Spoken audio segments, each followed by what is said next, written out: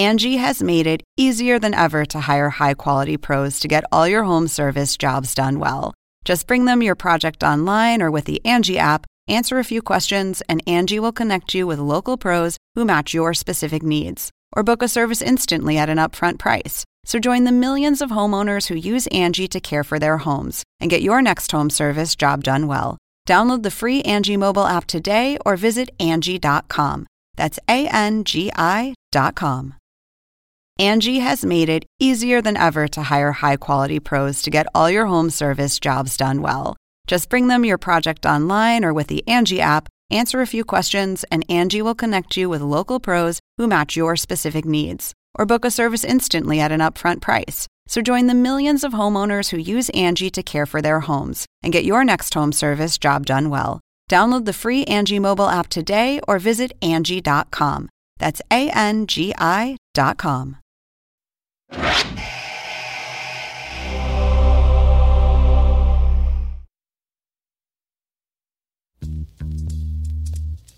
This is the official Winning Time podcast from HBO, Hyperobject Industries, and Pineapple Street Studios. I'm Rodney Barnes. I want to build something special. The Los Angeles Lakers select... The entire league's on the verge of bankruptcy. Irvin. With me, it's going to be exciting. Magic. Our girls, they won't cheer. They'll dance. Johnson. It's showtime! Hell yeah! This week, we take a closer look at some of the biggest characters in Lakers history, the people off the court who helped build this dynasty, and how we, as the writers, portrayed them. Today, I go into the writers' room with showrunner Max Borenstein and writer-executive producer Jim Hecht.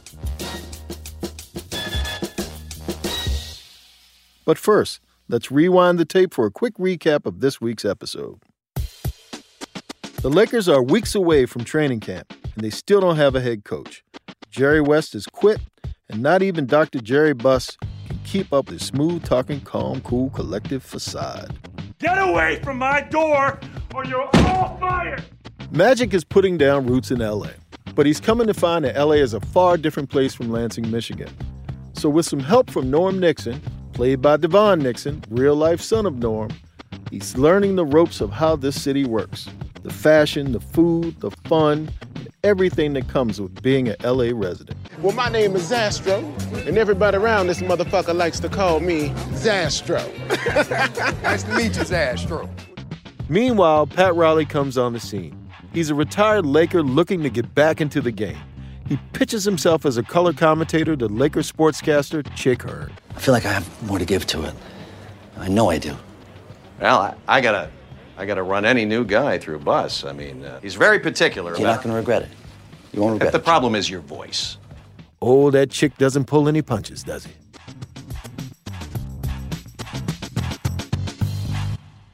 Okay, so to kick things off, I'm sitting down with co-creator, showrunner, and executive producer, Max Borenstein.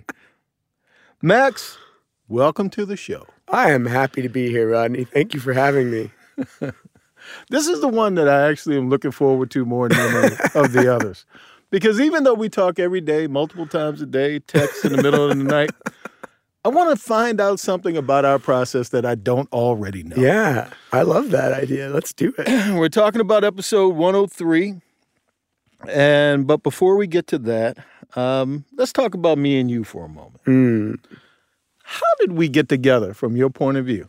Well, I was looking for a great writer on a show when we were casting a room, not this show, a previous show that will remain unmentioned, but its main value to the world, in my opinion, was the fact that in looking for a great writer, I read a script you'd written and thought it was fantastic and nuanced and interesting and funny.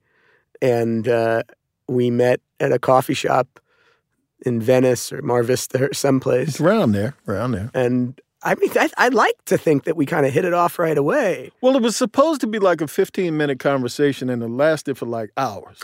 Yeah. And what's funny about you and me is that I think from the beginning, we've had a really just easy relationship not to say we don't fight. Yeah, we fight all the time. We do, but they've always been very productive, usually.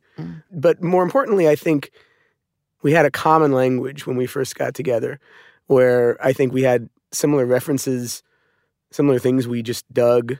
Coppola. Yeah.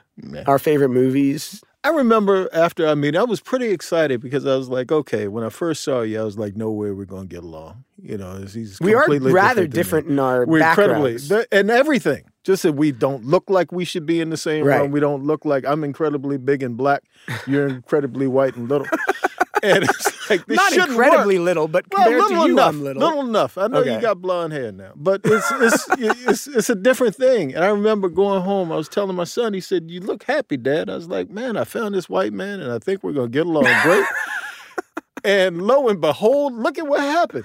Many of these years later, we've done a thing, and we've come up and done a thing. Let's talk about the show. You know, started back, 4 years ago? Boy, yeah. Jim will remember better exactly when it was that I got involved. Jim, I think the moment that the book came out was Jim grew up a diehard Laker fan. I was a Laker fan growing up, too. Jim, however, puts every Laker fan to shame. Oh, he wears the onesies, the Lakers onesie. It's embarrassing. Yeah, and so he was so in love with that book.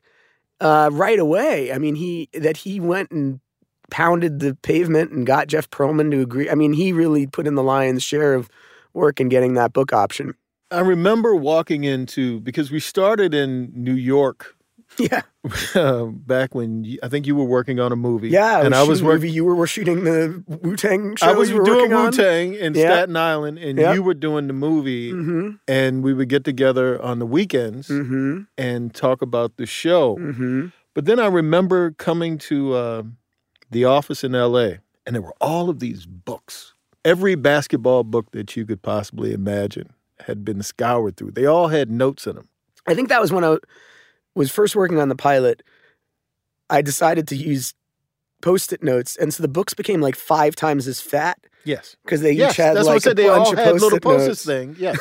And I'd get a book, and the book would have all of the Post-its in it. And and all of these, and you got to get this passage and that passage and whatever. But all of this to say, a tremendous amount of research. Yeah. And then thinking and talking. I think. Well, that was the humanizing. And thinking. Yes, that was the thing. The two of us. Even when getting into the room of humanizing these people and the world that they were in, and finding themes that sort of fit. Yeah, and knowing that. I mean, I think where it changes it from something that is theoretically interesting for us into something that we go, oh, we got it, is when we're talking about like the what happened behind closed doors. Yes. And we start thinking about people as opposed to icons and figures exactly. of public. Humanizing them. Yeah. Yeah.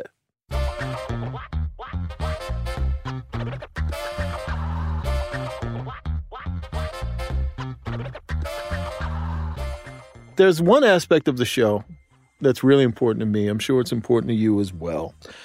It's that we give the audience an aspect of what they know as far as Laker history. Then there's a part you don't know. That's the best part. And this episode sort of highlights the beginning of what you don't know. Yeah, good point. And that being Jack McKinney. This episode, you've got to actually, you're right. You have a few of those things. You've got the beginnings of the coaching saga of this season, which, without spoiling it, is extraordinarily convoluted. For the path from Jerry West to who everybody knows eventually is the Lakers coach, Pat Riley. But the path along the way is extraordinarily complicated and fascinating and impossible to believe and true. And then and we meet in this episode Pat Riley also. Wait a minute. We don't just meet Pat Riley. There's a very important way we meet Pat Riley. No former players. Check again, my man. Come on. Pat Riley. It's got to be there. Nope. You gonna see the next page? Yeah. It's the same shit. Yeah. I'm here for Chick. Not on the list. Well, if I just go in there, it's not gonna be Hey. It's funny because from the early days of when we were working on sort of figuring out the whole season, we kind of came up with this character that would be played by Rodney called Maurice, who is an invented character. But let me say this. He's very useful. Okay, now he sounds like garbage man. But the thing is, I remember walking into the office for the first time, and I saw all of these actors' pictures on the wall. And then you. And then I saw my picture. Yeah. And then I looked at you, and I said, why is my picture on the wall? Oh, yes, Maurice. There's a thing. Everybody knew about Maurice except me. Well, right, because, you can't, it's hard to write yourself. Because we see you we know who you have to be. Okay. We know you're funny.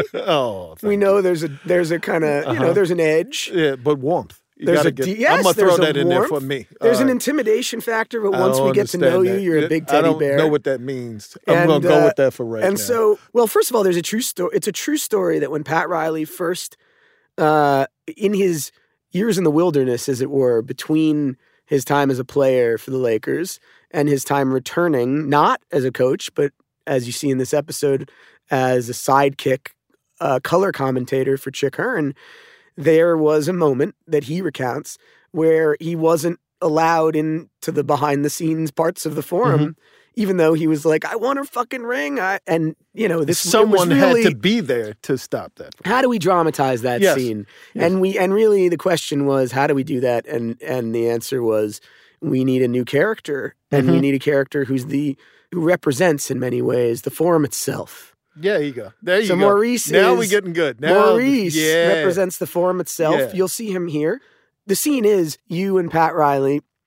Pat Riley wants to get into the forum, and Maurice is there telling him no former players. Yes. And he attempts to connect with you in slightly awkward ways. My blackness. He tries to appeal to my blackness. And doesn't quite work. And it's a frustrating moment that kicks off his journey in the episode. But your performance was really good. Come on, brother, man. Come on. Cut me some slack, will you? I'm not some honky off the street, man. I played here for 5 years, okay? I won me a ring, all right? I know you got a job to do, but I have a meeting in there, okay? I promise you, I'm on the list. No former players, brother, man. So back to Jack McKinney, played by the great Tracy Letts. The great Tracy Letts. My God, I love him. Pulitzer Prize winning. He's our... we have 2 Pulitzer Prize-winning playwrights on our show. Yes. Acting, not writing. Yes. And maybe that was a mistake, but they're great at the acting part. That they are. And we have Stephen Nadley Gurgis, who plays Frank, and Tracy Letts, who plays Jack McKinney, and who's casting McKinney was one of the hardest things. Remember, because it was like everyone else. Almost everyone else who's like a named character in the show, there are these iconic figures, and there's its own challenge there, which is, how do we find a Magic Johnson when everyone knows what magic is like? Yeah. How do you find Kareem when everybody knows or feels like they know what Kareem is like, and on down? That was its own challenge. Jack McKinney is different because, and one of the crazy things, which actually I hope this show rectifies, is that no one remembers Jack McKinney. Exactly. And as a result, he's not been a figure in the public eye.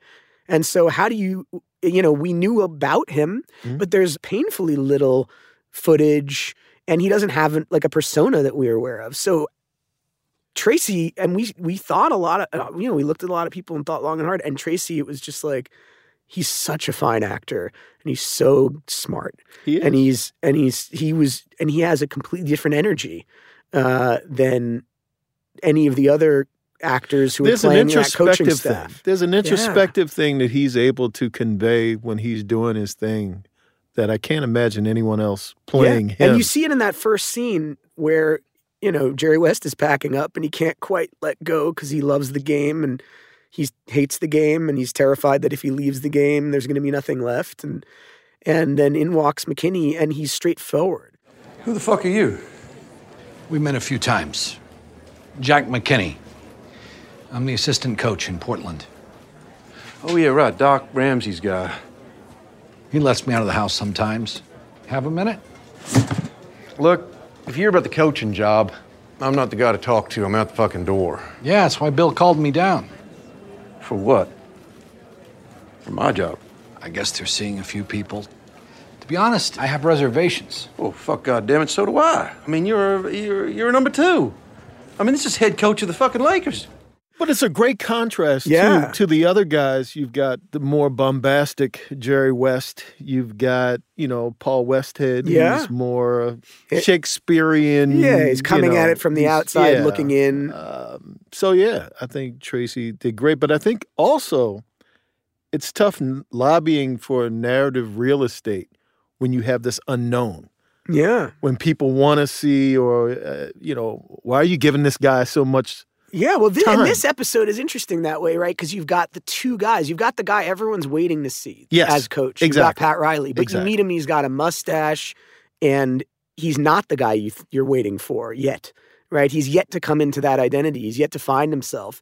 And then you meet this guy, Jack McKinney, who no one's ever heard of, but there's something about him that's just so confident with ease in who he is and what he is. Yes, he's an assistant. He's been an assistant, but he knows that what he's got in his head, he knows he has a system that can work. And it throws West because he's skeptical about the Lakers, McKinney. And West is like, well, what's not right? What's not perfect about this fucking job? And he's offended. And yet, when he starts digging in, he realizes this guy might be a fucking genius. And, of course, by that point, Bus has moved on to Tarkanian. See, now, this is the kind of love that you want me to leave, right?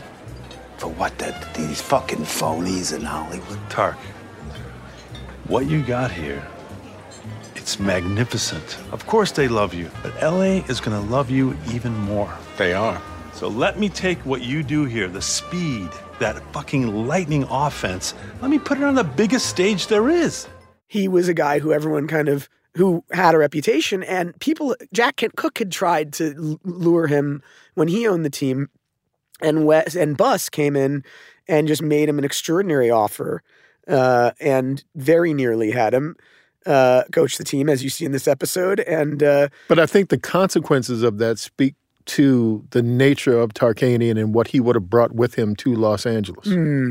Within the episode of what happened to Vic Weiss. Well, and it's interesting because it's like Tarkanian in a way was more obvious choice for Bus because he has that Vegas showman kind of personality. Charisma, and he's a big, larger than life personality. Ironically, they wind up with a guy that's the opposite, a smaller than life personality. Yeah, but the fundamentals of what he envisions is the brilliance, right? Yes. So he's not the big flashy character that Jerry Tarkanian is, but Jack McKinney brings to the Lakers this genius idea that actually is every bit as entertaining as the personality could have been. And having been an assistant coach for the Portland Trail Blazers, actually understood the NBA in a different type of way. Yes. What should we take away, having told the McKinney story? What should the audience, you think, take away from the Jack McKinney journey after watching the character sort of go through his evolution in the show? What should we be left with as far as Jack McKinney? Well, I mean, I hope that one of the things people come away with from watching the show in general is not just an appreciation for the bits and pieces that they didn't know about the people that they know, the Magics, the Kareems, the Pat Rileys, but knowing and respecting and having a new appreciation or an appreciation period for the characters and the people that they've never heard of. And McKinney is top of that list, as is Claire Rothman, as is Spencer Haywood. People know those names, but not many. You look at your average basketball fan today, and these are not names that leap to mind. Big names. I hope that our show can rectify that and people come away thinking, wow, Jack McKinney was the innovator.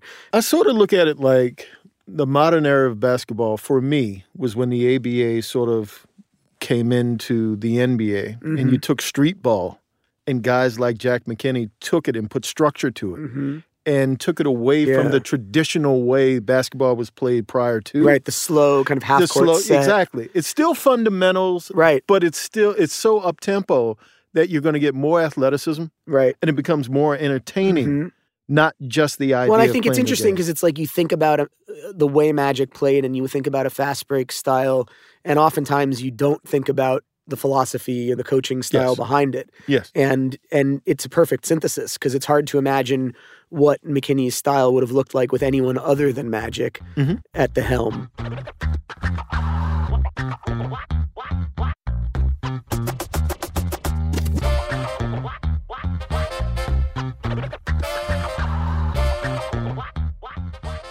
So, Max, I think it's time to introduce the most important component. Yeah, the glue. without whom we wouldn't be here. Yeah. Yeah. If it hadn't have been for Jim Hecht being outside of Book Soup and waiting for this book to come out by Jeff Pearlman, Showtime, we wouldn't be here right now. So all praise to Jim Hecht. Co-creator, executive producer, and writer Jim Hecht. I have to put all of the stuff in front of it. So here you go. I see you turning red. I wasn't going to answer unless you got all three in. Yeah, you got to get all of the accolades. See, I have to make sure that you're teed up properly. You got to protect me here. As to what you are. So go ahead, Max. Well, I was just going to say that Jim's passion for the Lakers is scary, creepy. It's a little bit creepy. It's a little bit creepy. I go to games with him quite often. I love the Lakers. I haven't yet. But all of which is to say, you read Jeff Pearlman's book and thought that when we first sat down to talk about it, you told me that you believed that this could be the greatest television show ever made. And ever produced by a human being. By a human being. Yes. And I thought, oh, God. You believe that shit? No, at the time I thought this is absurd. All right, yeah. Not like I didn't think we could do a good show. I'm glad you didn't tell me that. No, it's not that I didn't think we could do a good show, but Jim's, that expresses Jim's passion and enthusiasm. Yeah. And I found it endearing. I thought it was ridiculous because and like kind of conceited. Endearing and ridiculous. But I will say time and again, he that at the hardest parts of this process, both creatively in the room when we're struggling with what to do, and also just in general over the grind it is to kind of like bring anything like this into existence. That passion, enthusiasm, and optimism is kind of the reason why we survived. At I can, a dozen different moments where it could have gone wildly south. So a guy that can tell you Pat Riley's blood type is invaluable.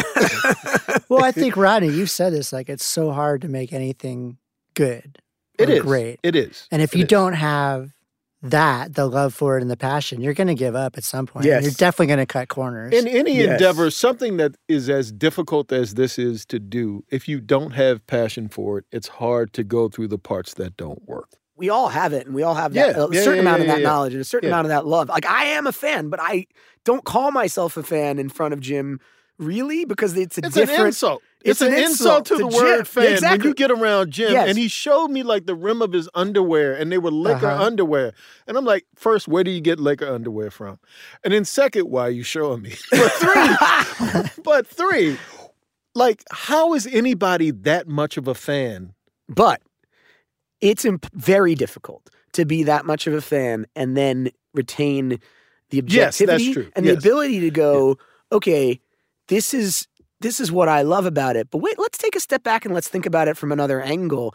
And I think that's something that you've also, like, that I'm impressed by at many turns when we've had those discussions, that doesn't come naturally for someone who was, you've just been such a diehard for so long. So talk about the Pearlman, the journey. I think it starts with what you guys said, the passion for it, because when this happened for me, I was at a low moment in my life. I was really depressed. I had gone through a huge breakup, so personal, down moment, and then also a professional disappointment. And it was as low as I ever remember feeling. And I started getting into this meditation stuff, which I know everybody is not the most. Yeah, I know. I'm in. The TM, we had free. I'm not done we TM. Got free twice. We were offered free lessons, and I'm you not a ignored TM both guy, times. but I'm still, I can get I did it because it was free. I'd like to do it. I don't think you meditate, you go to sleep, but continue. But I had this thought while I was doing it really early on, which was you can no longer do stuff that you like. You only got to do stuff that you love.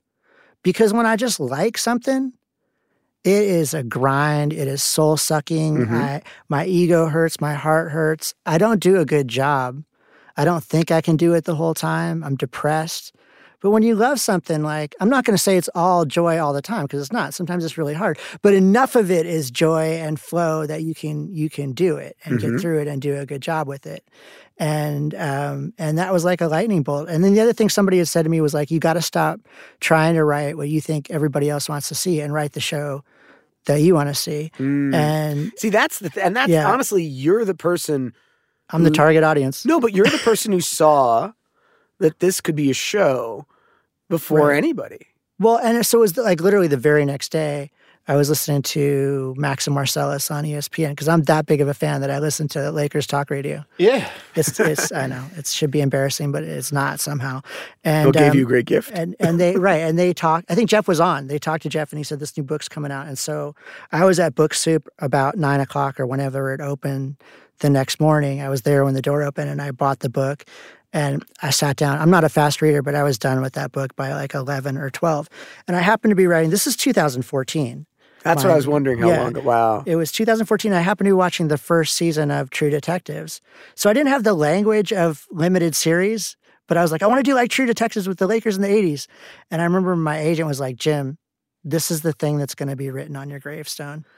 And so, okay, good for him. That's usually multiple visionaries. Usually, and then he like left an agent. Well, I was going to say, usually the story you hear is the agent was like, Jim, can you just write another fucking Ice Age movie? Right. Well, yeah, everybody wanted to talk to animals. Yeah, actually, that was said. It wasn't just one. That's amazing. He said, that's nice, but if you want to get paid, right? Talking animals. Okay, like a mix of. But the fact that he was supportive is fucking great. Yeah, he saw that one, and then we tracked down Jeff, and I flew to New York. I took the train up to New Rochelle. It was Easter Sunday. I just went back and saw the emails. I brought him. I stopped. I was early, so I went to the grocery store, and I was like, I got to bring something for dinner. I was raised somewhat right, and so I brought him a block of chocolate. Yeah, that's a good dinner. I wouldn't have let you in my house. Continue. It sounds like what you bring to a vampire. It was like a block of chocolate. What else? I think I was already in when I unveiled what I had brought. It was a tomato, a block of chocolate. That's what I'm saying. Jesus. A tomato and a block of chocolate. I would have been like, who is this crazy person who showed up like from the institution at my door? That's how Jeff and I click. We're both weird like that. And a bottle of non-alcoholic wine. All disgusting. And fortunately, Jeff had been disappointed. Even if you put them together. I love chocolate and I do love tomatoes. It's still nasty. I'm the jury's out on non-alcoholic wine. Maybe the chocolate but the alone. Three together. Yeah. But the chocolate, a tomato, and non-alcoholic. All right, go ahead. We should have mixed them together and see what came out. This shit is a miracle. If we had any of it. This is a miracle we saw there right now. It gets more and more unlikely the more you hear about it. No, continue, please. I think the only reason it worked out was because Jeff had been disappointed by Hollywood so many times already. Like, he had optioned 3 or 4 books and was like, this is it's all never going to go anywhere. Right. But the tomato. It's the tomato that got me in the door. That it like endeared him, I think. And then, none of the other guys bought tomatoes. No, they went for something more traditional, like a real bottle of wine. Like, right. And he said when he closed the door afterwards that him and his wife turned to each other and they were like, nothing's ever going to happen out of this. Cut 2. And cut 2, they're in the pilot. I wish there was a cut 2, because then it was years, right? Yeah. It was like years and years and years. And nobody, I'll just say this without calling anybody's names out, nobody thought this was a great idea until Kevin Messick and Adam McKay thought it was a great idea. And then things started to move fast. Well, we had to wait for Max because he had huge writing assignments to wait on. Huge. They were huge. They were intimidating. They were like... He's intimidating. Yes. All of it. His whole life is intimidating. But continue. So, and that, I mean, I hope I'm not embarrassing, but that was like a year, right? That you guys waited forever. I actually hope it is embarrassing. No, you waited forever in a way where I felt... Because, like, you know, you guys have had this experience of people waiting for you to write something, and you feel guilty. I'm going through it right now. Yeah, and you feel guilty about it. Now. And I felt guilty all the more so because it wasn't like... Because you're not like some corporation or some executive. Right. You're like a guy with a dream. Yes. You this was your passion project. You did actually say it to me like a couple of times.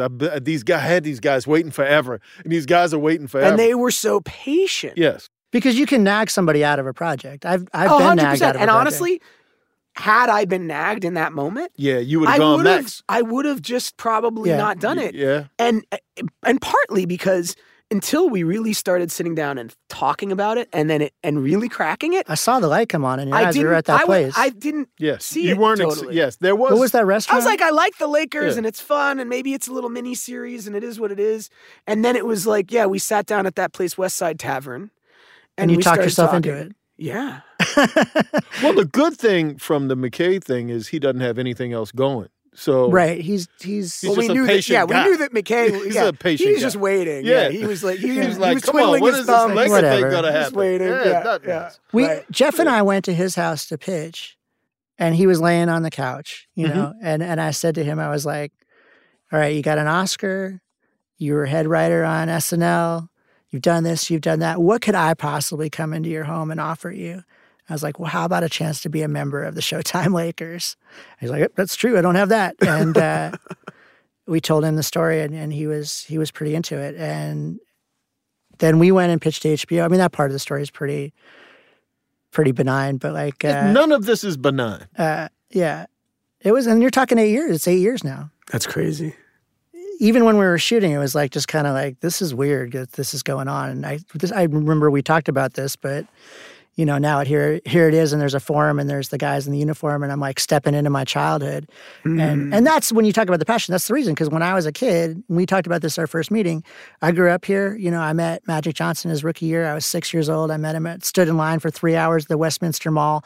I was the kid that stood outside of the Laker locker room and waited for autographs after games. And the greatest days of my life were when my dad drove us up the 405 to go see the Lakers. Other kids were worried about girlfriends, and I was like, God, I hope we don't lose to Philadelphia this year. And they're like, what are you talking about, you know?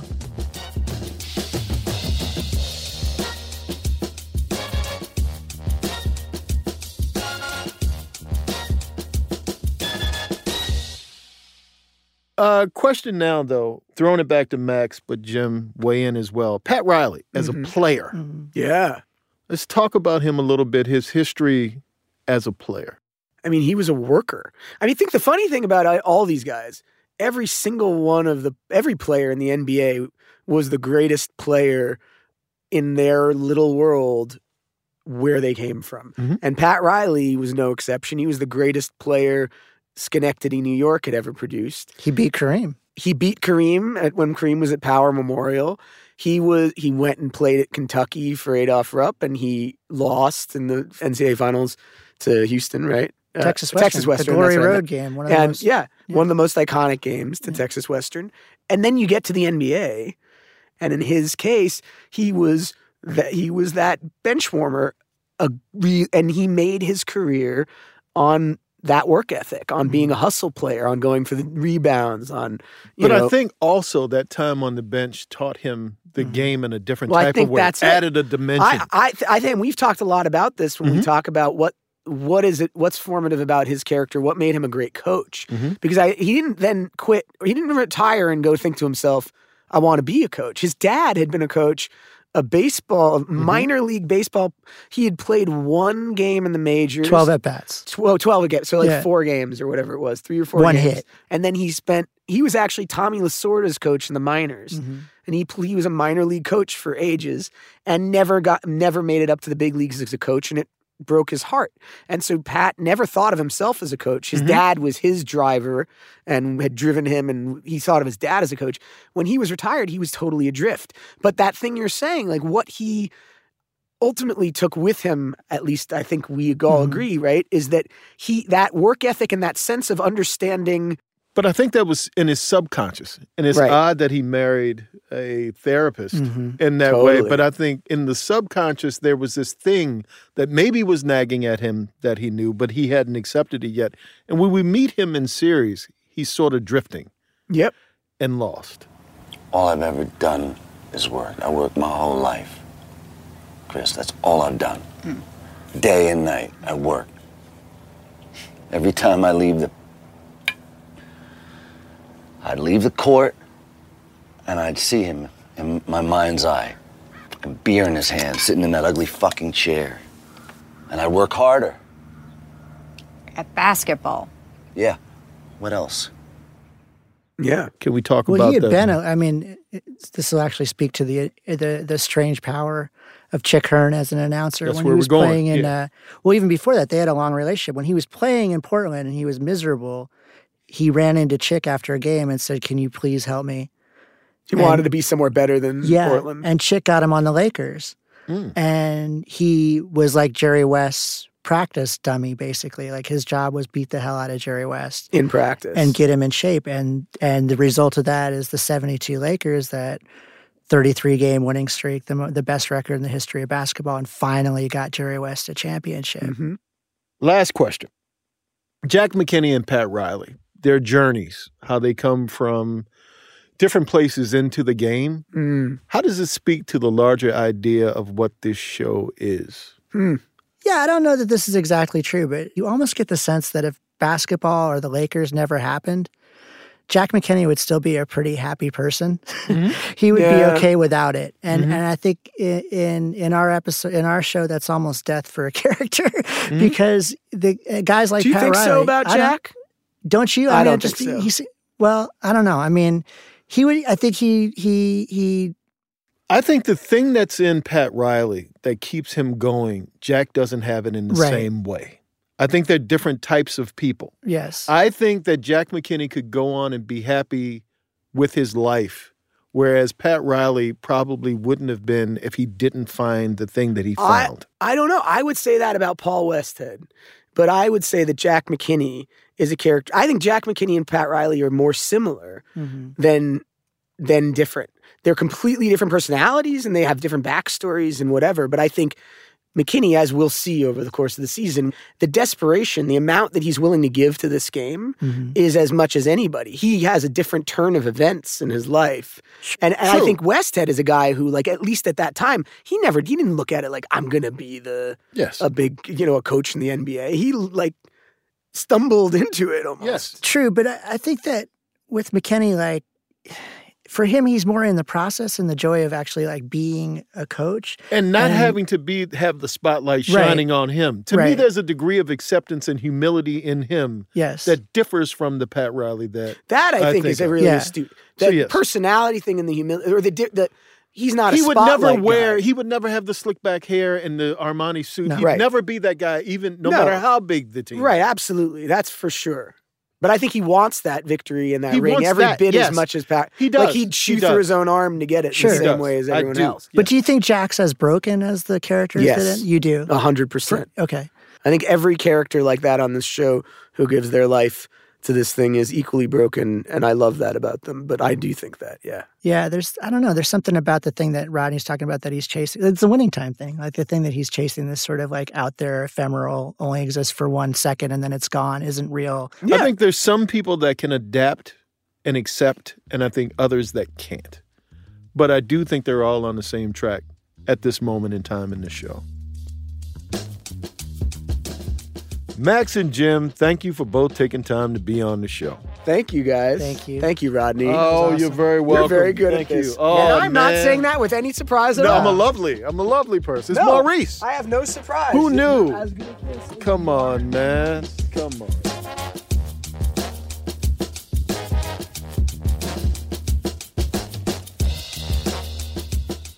So we're coming up on the end of the show. But before I go, I want to leave you with this week's buzzer beater moment. That behind-the-scenes detail that you might have missed.